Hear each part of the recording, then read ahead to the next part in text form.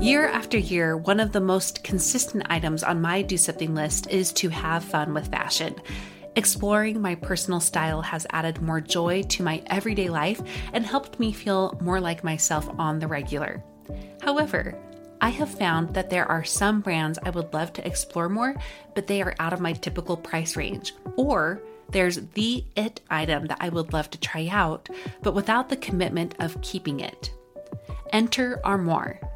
With a clothing rental membership from Armoire, you can build the perfect wardrobe with brands that are high quality, unique, and recommended just for you. All you have to do is take a 5-minute style quiz and select items from your dynamic, personalized closet. The styles show up at your door in as little as 2 days.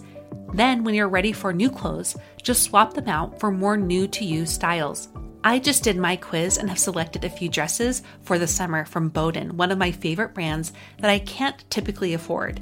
And I also got a double-breasted black blazer from a new-to-me designer, a classic item that I have been on the hunt for but too scared to commit to until I know it's the one. For you expecting mamas, for those who are working or those who are style-obsessed, who want to switch out your wardrobe with quality pieces without the designer prices, check out this woman-owned company that has your style and your sustainability in mind.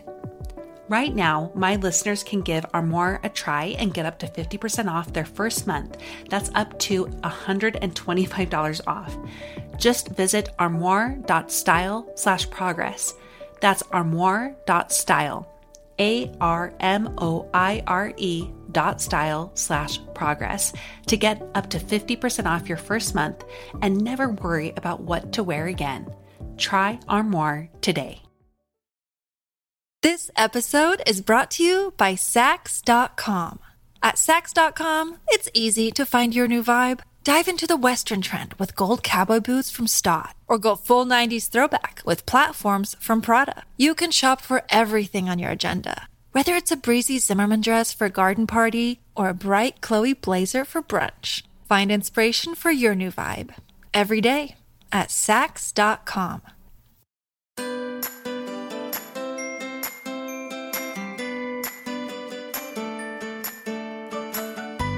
Welcome to About Progress, a podcast devoted to ordinary people who are striving to improve themselves, overcome obstacles, and make something special of their lives, all while maintaining a healthy balance.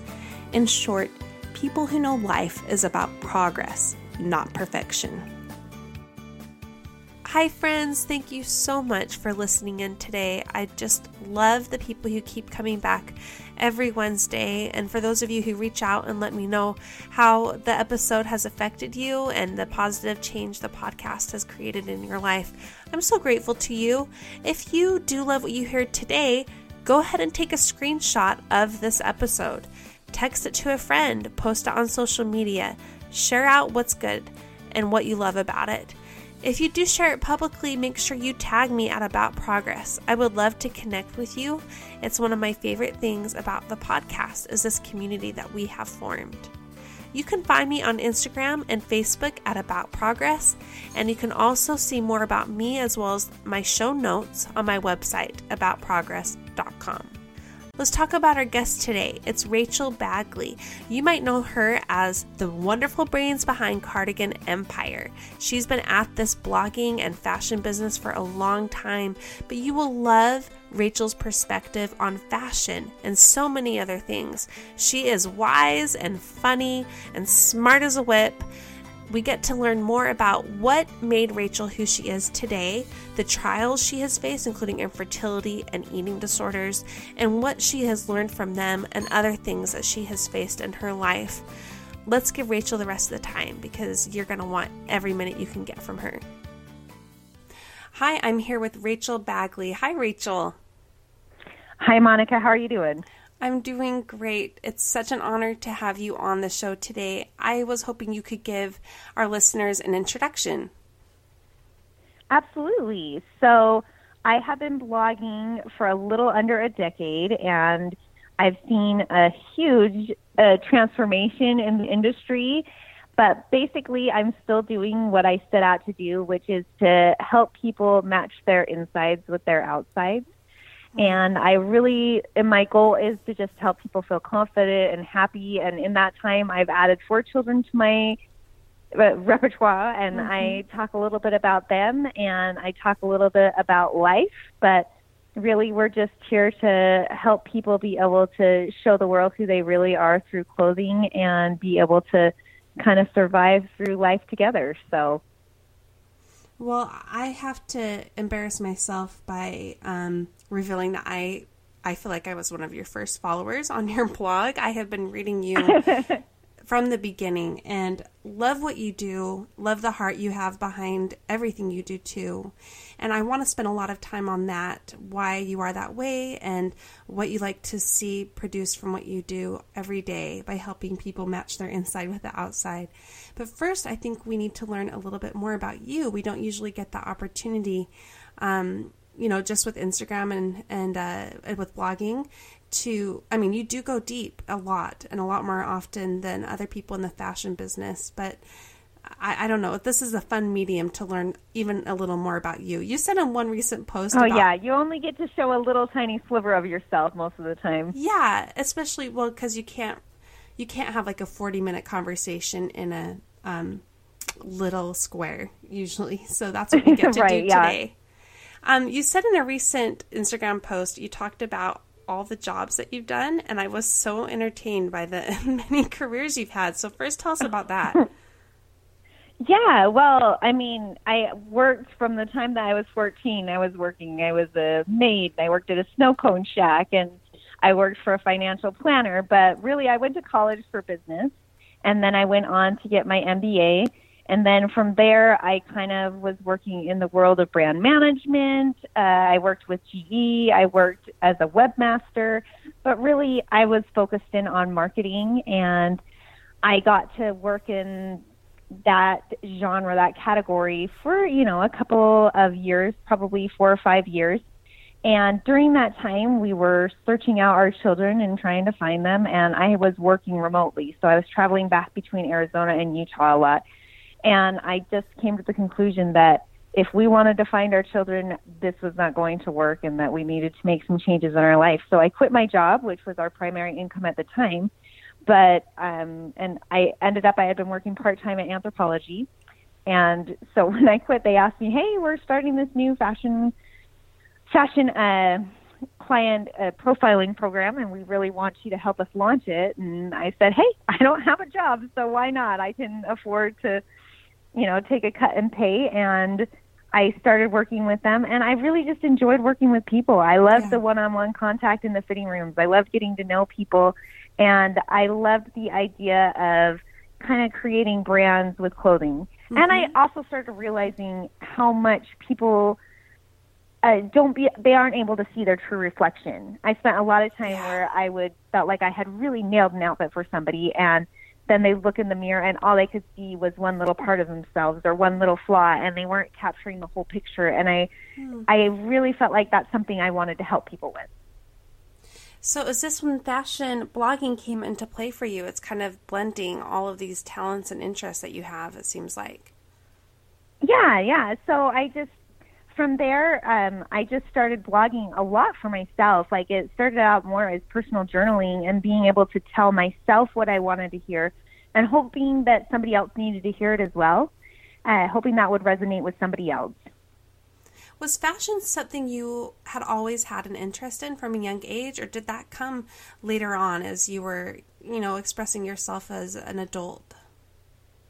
Oh, I always loved clothes. My mom teases me that I would put on 4 outfits at a time, and she had to check out clothes to me. And I always thought clothes were interesting and this opportunity to create yourself. And I always, appreciated pushing the envelope and doing fun things. But I really fell in love with the medium of fashion more as an adult, and realizing that fashion is this amazing art form, but it can only truly exist in its fullest sense when you put it on the person.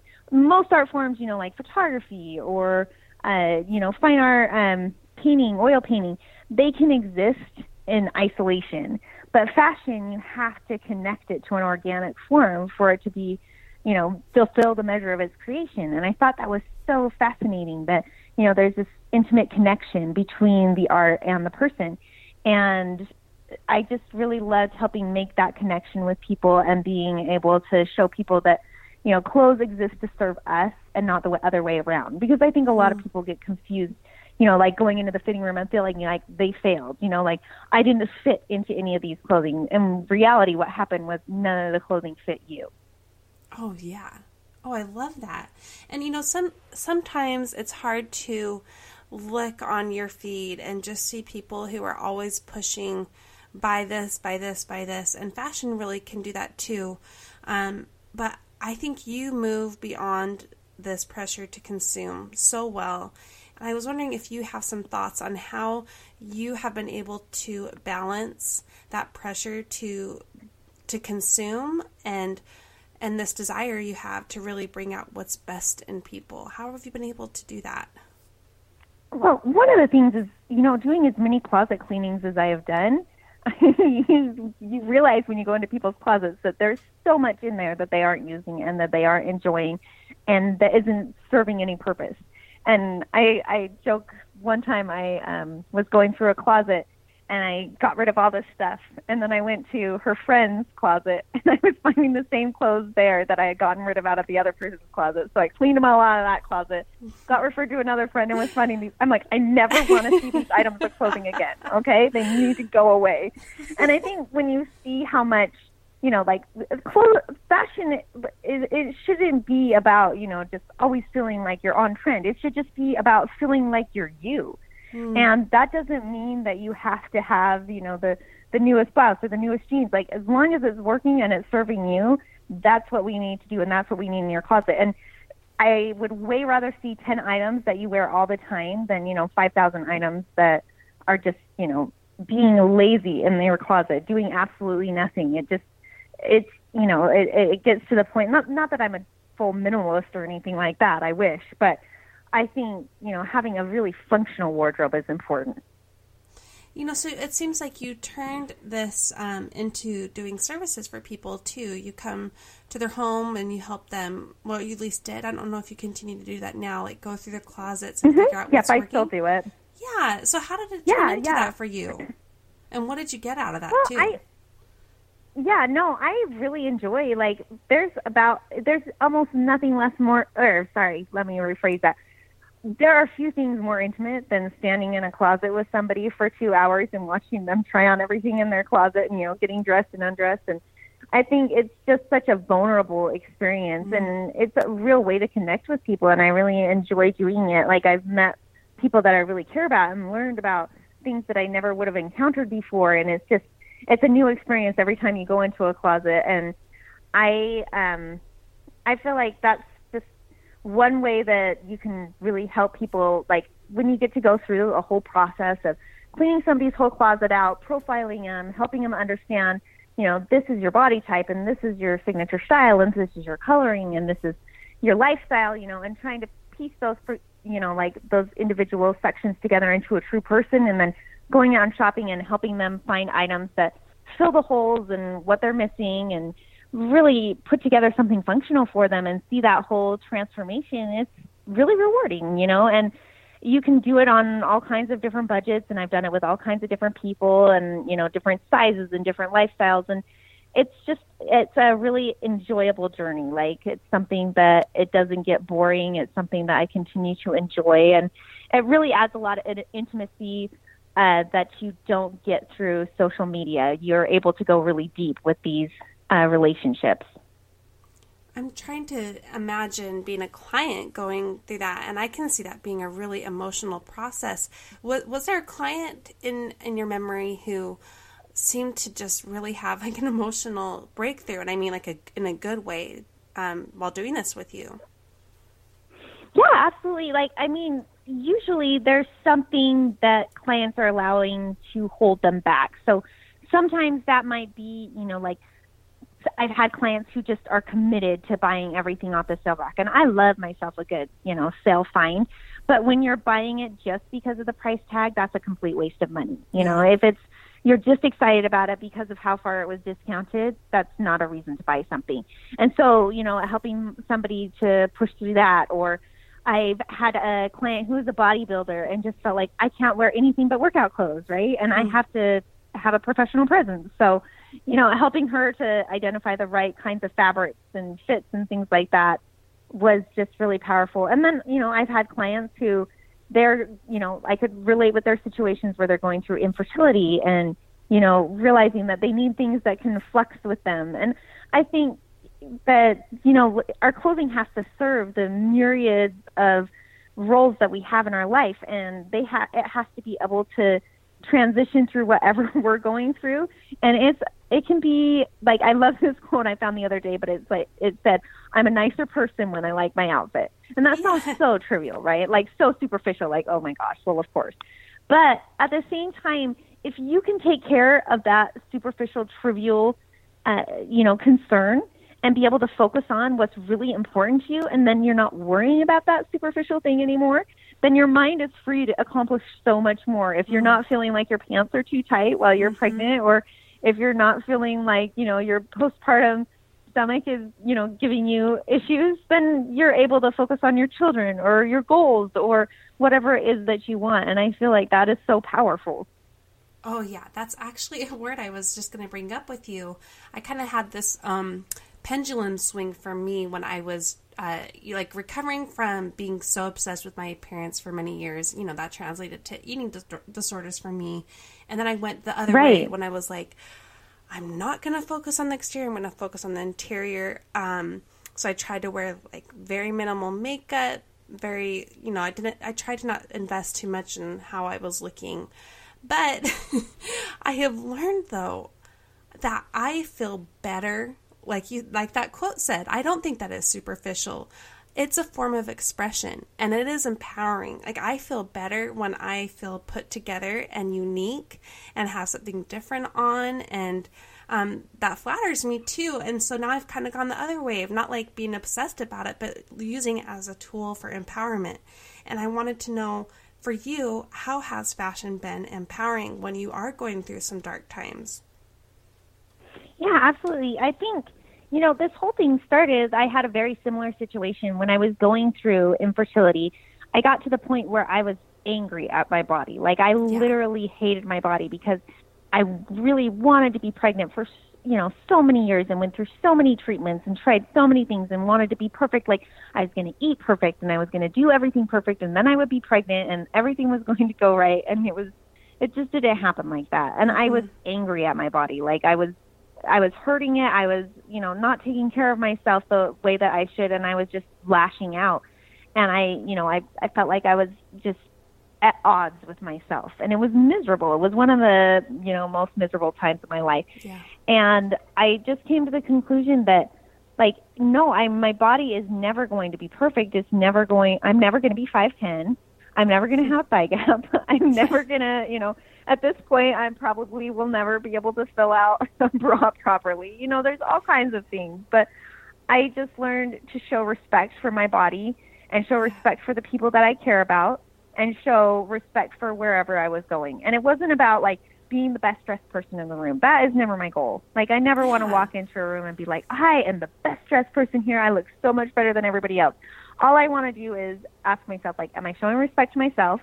Am I showing respect to the people that I care about? And am I showing respect for the places that I'm going? Mm-hmm. And that might be that I'm just showing respect to the grocery store clerk in the grocery store, right? Like, I'm saying, like, I respect you. I put on a pants with zipper, and I combed my hair, and that's what we had today. And it might be just that I only see my kids that day, but I have respect for all those people. And it's not a competition with everybody else. It's just a matter of showing myself that I am valuable and that I have worth. And it isn't, always looking to the external to try and find validation, because that's an endless competition that you're never going to win and doesn't bring any happiness. But if you're just looking to say, like, this is who I am and this is how I feel, or this is how I want to feel sometimes, because sometimes, let's face it, like, you wake up and you feel crummy. And sometimes if you just put on a clean blouse and, some pants that actually fit, that don't give you any, malfunctions during the day, you're in a good place, right? So that's kind of the goal that I have with fashion. I think you help so many people too. I mean, that's why I have followed you for so many years because I feel inspired by you. I don't feel like I am made to compete with you in my own mind, just by the way you present things and by the way you teach things. You are very good at teaching people how to dress for their body types, which I so appreciate. You brought up infertility a few times, and I was curious if that was something that you had suffered through in silence, or if that was something that was more of an open thing for you while you were in the thick of it.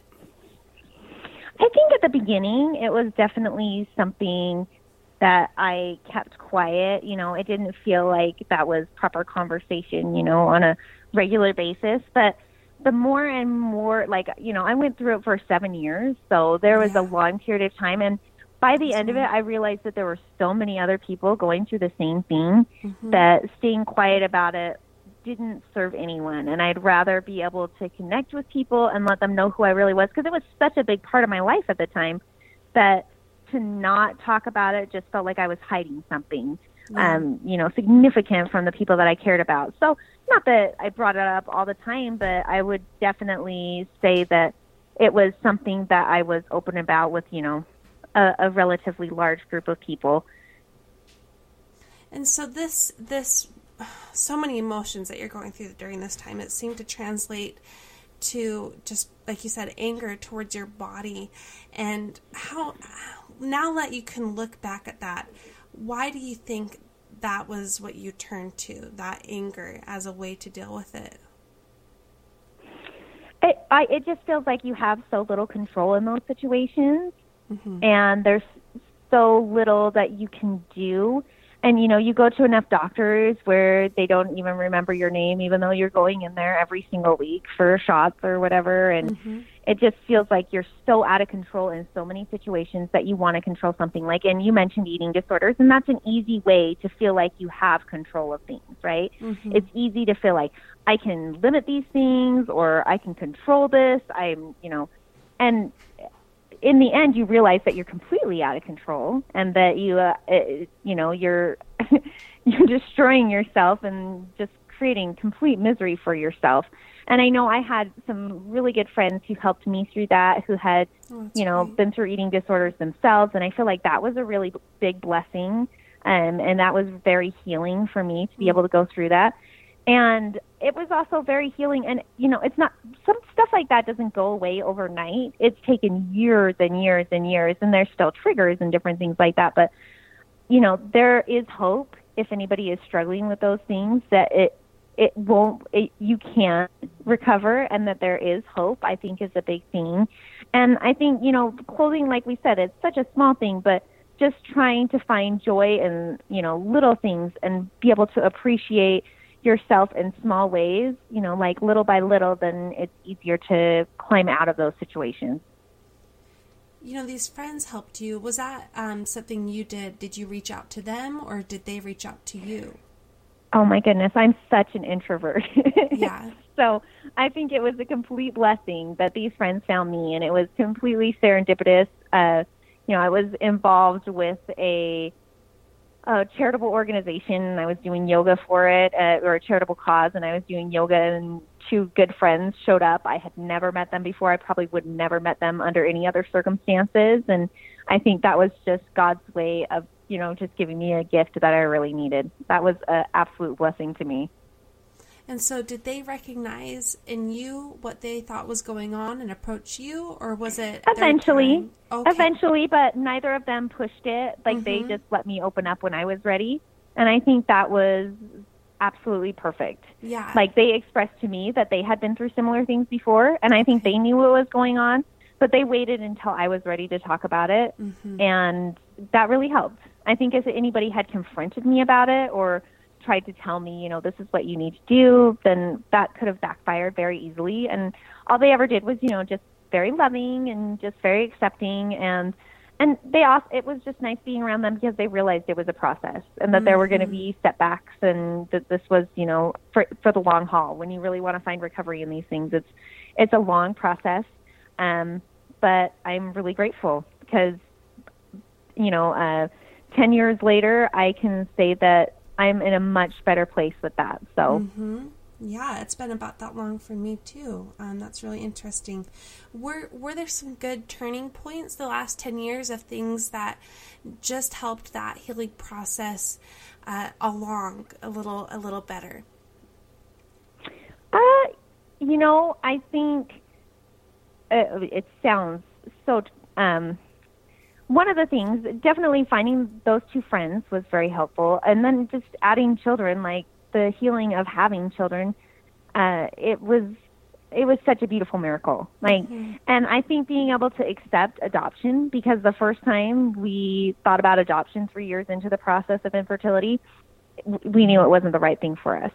But then around 7 years in, we had a really strong feeling that we needed to look into it again. Once again, we had a birth mother approach us and talk to us about it and just say, like, I've been thinking about you guys. I just wanted to share my story. We had no idea she was a birth mother, and she told us her whole story. And that was, and I just felt so strongly, like, it was the thing. And I mean, that's when our daughter was ready. Like at 3 years, our daughter wasn't ready to come to us yet, but at that exact moment, that's when our daughter was ready to come. And there were so many miracles that brought her into our lives. And I feel like she was really healing to me, even though she didn't come through my body.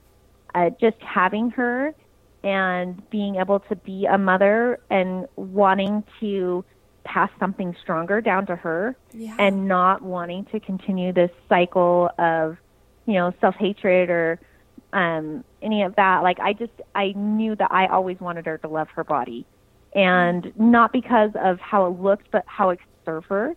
And I think that was really healing for me. Oh, that's so beautiful. And that every story I've heard about adoption, they are each complete miracles. And I love that you talked about that. Oh, absolutely, yeah. This episode is brought to you by Sax.com. At Sax.com, it's easy to find your new vibe. Dive into the Western trend with gold cowboy boots from Stott, or go full 90s throwback with platforms from Prada. You can shop for everything on your agenda, whether it's a breezy Zimmermann dress for a garden party or a bright Chloe blazer for brunch. Find inspiration for your new vibe every day at Sax.com. When you need mealtime inspiration, it's worth shopping Kroger, where you'll find over 30,000 mouth-watering choices that excite your inner foodie. And no matter what tasty choice you make, you'll enjoy our everyday low prices, plus extra ways to save, like digital coupons worth over $600 each week. You can also save up to $1 off per gallon at the pump with fuel points. More savings and more inspiring flavors make shopping Kroger worth it every time. Kroger, fresh for everyone. Fuel restrictions apply.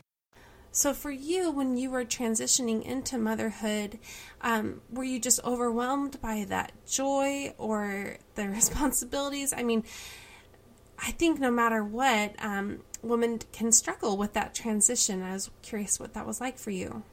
Oh, yeah, absolutely. I mean, Coco was kind of a baby moon because Coco was an abnormally good baby. I mean, she was just one of those babies who at 3 months old was like, don't worry about me. I'll sleep through the night. I got this. And at it's 6 your months, reward for waiting threw a so long pacifier for across the room and was like, I don't need that anymore. I'm good, people. And that's pretty much how she's always been. She's, of course, she's human and she has faults and flaws, but she has just been a real easy child and a real blessing to our home. And then, having our own, like my husband and I tease all the time. We're like, oh my goodness, why did we ever mess with having our own biological children? We passed on all our flaws to them. Not to say we love them just as much, and they are amazing. And I love my boys. I think sometimes the harder you work on something, the more you love it, right? Yeah. So our boys are very active and very strong-willed and absolutely adorable. And so I think I started struggling, motherhood got overwhelming, once we knew we could have children, we wanted to be able to have as many as we could before, I basically aged out of that ability. Yeah. So, we had our children very close together. We've got, there's 14 months between Coco and Levi, which Levi was a complete happy accident. Yeah. So that's we had no idea that, I had an ectopic pregnancy right about the same time we adopted Coco, and I lost the fallopian tube And so I thought for sure, yeah, we'll just continue with adoption. And then all of a sudden we found out we were pregnant, because that's what happens. And so we were pregnant with my son. And once, you have two, all of a sudden that definitely complicates things. And then 2 years later we had another boy. And then about 2.5 years after that, we had another boy. So, and, just having lots of kids, we tease all the time. We're like, once you have anything over 2 children, it's just biologically wrong because you only have 2 hands and 2 parents in most situations. Yes. So I don't know what we were thinking, but we love them all. So we can't go back now. Right. And I think that's one of the big things is that you can just continue moving forward. I mean, every single day I am at a loss at something. Like, I don't know all the answers. And I think that's the only way we grow too, right? Like, if we knew all the answers and everything, we understood how to do it, there's no opportunity for growth. And I think that motherhood, nothing has challenged me like motherhood has. Absolutely nothing. I mean, it's, for starters, you're dealing with such an impactful opportunity. Like these, like, I believe that these people are eternal. And I think back on the things that I did 7 years ago as, a brand manager or anything, and all that stuff is rotting away on a hard drive somewhere. Nobody cares about any of that stuff. But the fact that I potty trained some of these people, it pays dividends every single day. And that's just mortality kind of stuff. And if I can teach these, help instill values, and if I can help with self-worth, or if I can identify some of these really core competencies for life, like that can be generational. And I think that's just so overpowering responsibility. So of course, right, like it's something that I struggle with, but at the same time, it makes me realize like how important this is and gives me an incredible amount of self-worth in this job. I really do believe that it's the most important thing that I'll ever do. It's definitely not a glamorous thing, and it's definitely not something that a lot of people recognize, but I really do feel like it's incredibly important, even though I feel like a failure at least, 3 times a day. It's still important, and I'm still going to keep trying. And it's so easy to get swept up in that responsibility and that identity. And I think we all get to this point where we learn we still need to hold on to ourselves and our own identity and our own gifts and our own interests. And when did that come into play for you, and how have you been able to still focus on holding on to the things that you hold important?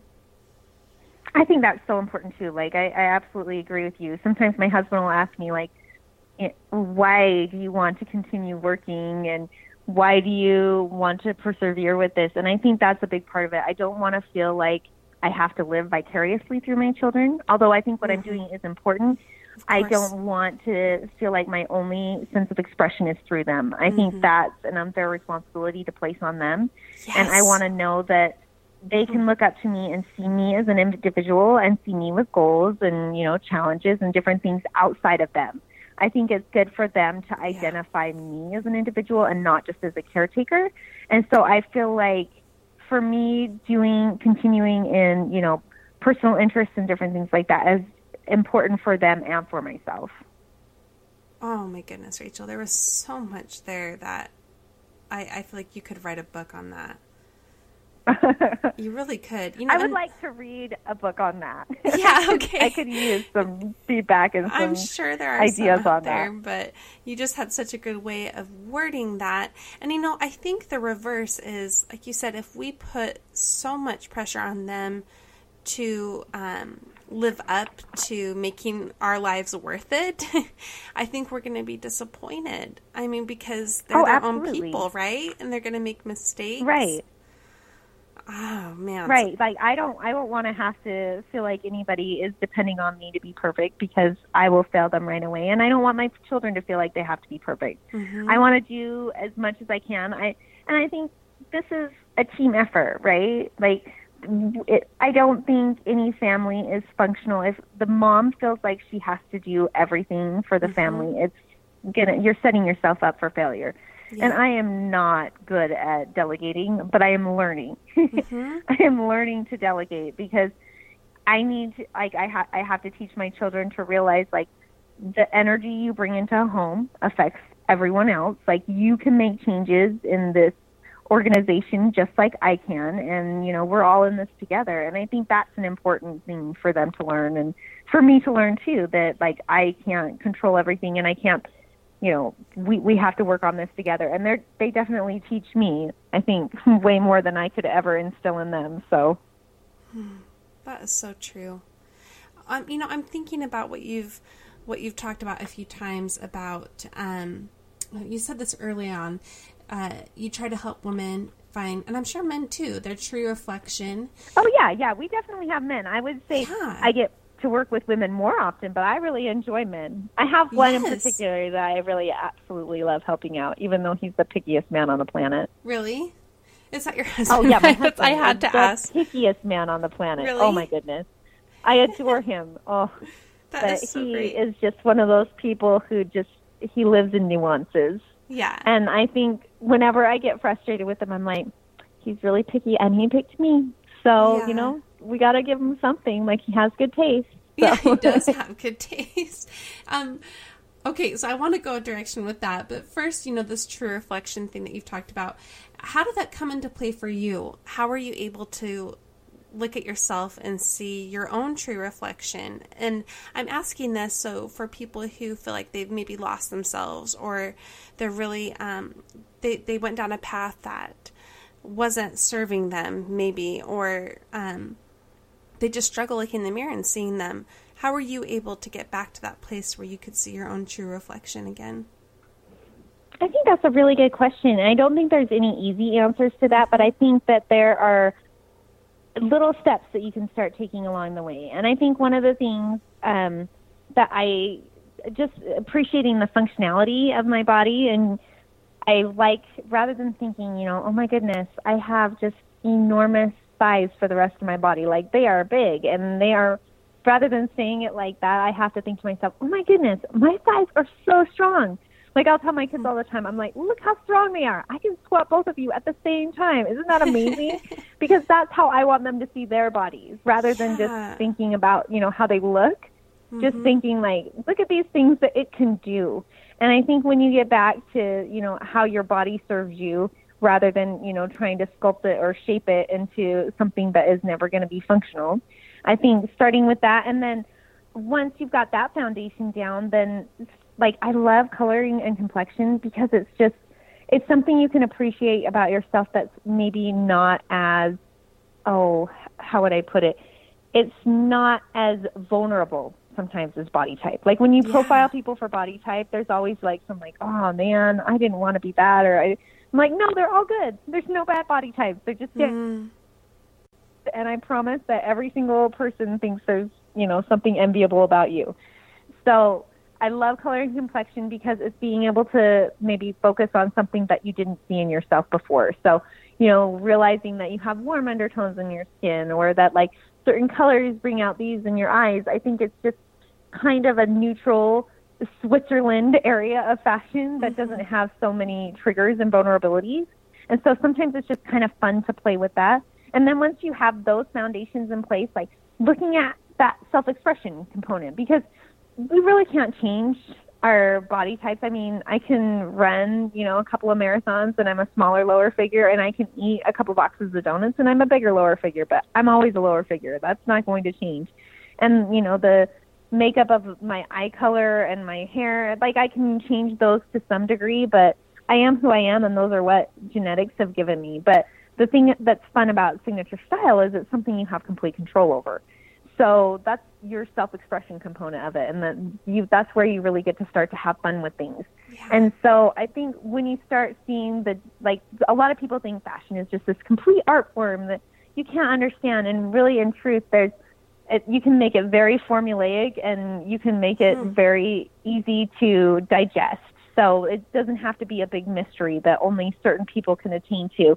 It's something that everybody can figure out. There's no real mysteries behind it. And I like to break it down for people. And then, you can take it to whatever artistic interest you want as well. But once you have those foundations in place, that's when I feel like you can start getting that full, reflection back. And obviously there's so many, there's so much that goes into really being able to see yourself. And I think that's a lifetime process to really be able to look at yourself at your full potential and your full depth.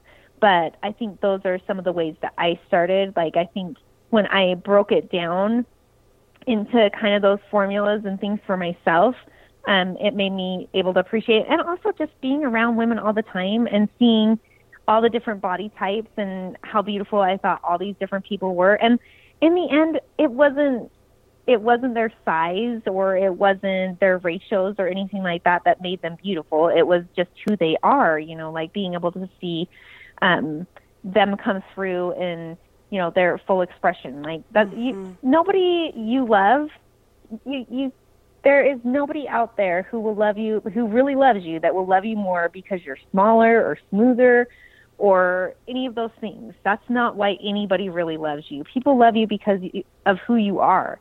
And I think that the more we can see ourselves through the eyes of people who really love us, you know, somebody who really understands you, when you can see yourself as they do, then that's going to make a big difference as well. You know, you just do this impossible thing of helping women empower themselves to see themselves for who they really are, and through a superficial medium at times. I mean, it can be really superficial, but you do it in a way that it's not. It's so much deeper.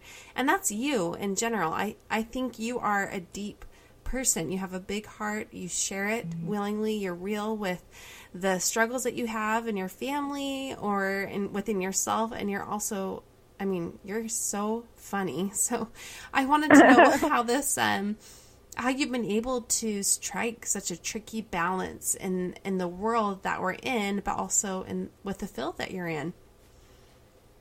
Oh, well, my goal has never been to be, of course, it's always validating to get likes, and it's always validating, you know, to make money and all of those things, but that's not going to make me happy in the long run. And I'm interested in being happy and fulfilled.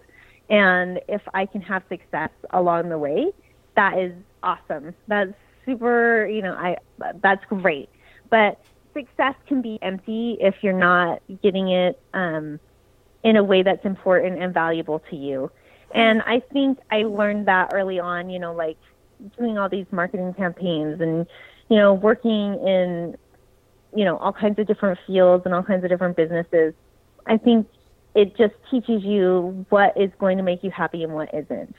And I've found that this makes me happy, and I don't want to compromise that for something that might be more lucrative or something that might be, you know, more, that might increase fame or things like that. Those are what's going to lead to what I want in the long run. And I feel like I have a valuable connection with the people that I'm able to communicate with. Like, I really I read every single comment that people send, and I really appreciate the energy that I'm able to find out there. I mean, because most of the time, I'm a stay-at-home mom most of the time. You know, I go out maybe twice a week. I go and do clients, and, you know, I teach.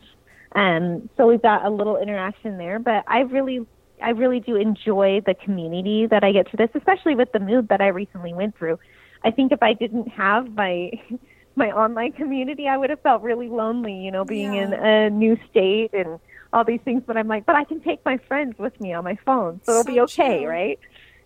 So I think that in the long run, that's why I do what I do. And I love what I do, and that's what's most important to me. And I don't want to compromise what I started this for. I think keeping that in mind has really helped with that as well. Well, that all comes across. I mean, you are doing it. You are fulfilling this grander purpose you have to it. And I admire that so much in you. If people want to find you, where should they go? Oh, well, you can find me on my blog. My website's cardiganempire.com.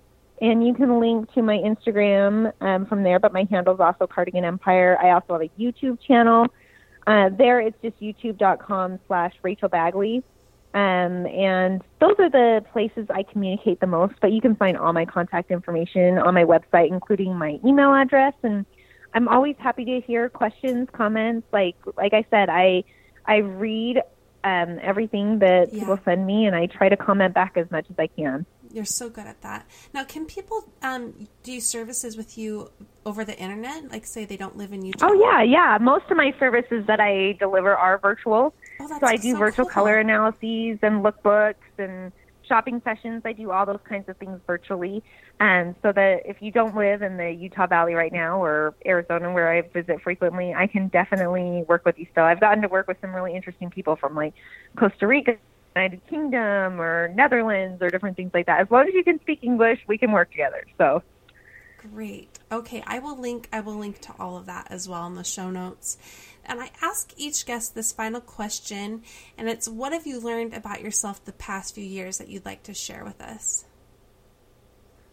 That is a weighty question. Let me think about that. I think one of the things that I've learned about myself in the past few years is just that if you don't challenge yourself, you're never going to change. And it's really easy to fall into complacency and to just accept where you're at and to just feel kind of mediocrity. I think that as humans, we were born to grow and we were born to change. I mean, we start out as these little babies, and rapidly we're learning to talk and we're learning to walk. And, you know, even though, past in our late puberty years, we stop, physically growing, I think we still always crave the opportunity to grow. And I think that sometimes we discount that and we think, we don't want to fall into the trap of greed, or we don't want to, be overly ambitious. And I don't think growth has to be that way. I think growth can be altruistic, and I think it can serve others. And I think that, if we allow ourselves to seek out what we really want and allow ourselves to really change, even though it's really uncomfortable sometimes, that's where we're going to find our greatest happiness and our greatest peace. It's not in, chasing down, whatever is told to us is important, but being able to really look inside ourselves and see where we need to improve and see where we need to change. And that's what I've learned over the last couple of years. And that's what I'm still working on myself, is being able to look at your own vulnerabilities and decide how you can improve on that, knowing that I'll never be perfect. Yeah. And that's not what I'm seeking. But if I can continue to seek that progress, that's really what's going to bring me happiness. Oh my goodness. I think you're just summing up exactly what my mission is right now to spread, is that line of thinking. It's just that tricky balance of accepting yourself and pushing yourself. And that's why I feel so connected with you and what you're doing, Rachel. And this whole interview was just wonderful. I'm really, really grateful you take the time to talk with me tonight. Thank you very much. Oh, I feel like it was a blessing for me. So it's been a long time since I've been able to really have a long conversation. So it was really nice talking to you as well, Monica. You have a great way of drawing out what's real in people. And I think that's a beautiful talent, and you're doing an amazing job. Thank you. Okay. I am sure you are like me and just loved getting to know Rachel a little better. She is an amazing woman. It was so fun to have on. We talked for a while off the air afterward. And man, I'm really impressed by people who are even nicer than you thought they were. And I left with even higher esteem of Rachel than I had before, which was already a pretty high standard. Rachel, I'm so glad that you were on the show, and thank you so much. I would love it if you guys could give her a follow. I have linked to everything Rachel in my show notes at About Progress. Let's talk about where I'm at with my reviews. My goal for mid-November is to get to 80 formal reviews. We have over 80 star reviews, which are awesome, but what I need are actual written reviews, which are in the 70s right now, which is so fabulous, and I'm so grateful to you guys. If you can do me a favor, many of you have direct messaged me and emailed me or even texted me about how you love the podcast and with some insights from them. If you can go back in, copy whatever you wrote to me and paste it into a review, I would be so grateful, because I often read those and I love connecting with you and talking to you, but I also am just like, man, I wish there was a way for me to just copy and paste this into the reviews, because I would love for other people to see what these people are getting out of it. So let's do that, because my year anniversary is coming up soon, and I'm going to do a special episode for that, and I can't wait to do that, you guys. That's going to be really fun. Next Wednesday, we will be hearing from Julie Taylor, also known as So Canary. She is fabulous, an amazing writer, so wise, so forward-moving. She has been through a lot. We're going to talk about her own personal struggles with food addiction and what that looked like for her, as well as how in her recovery of food addiction it led to other eating disorders. Be prepared to take notes, because I really enjoyed getting to go deep with Julie, and there were so many good truth bombs from there. So definitely tune in next Wednesday for that episode. Until then, you guys, thank you so much for coming back. I love you and appreciate you. And until next Wednesday, please take care of yourself.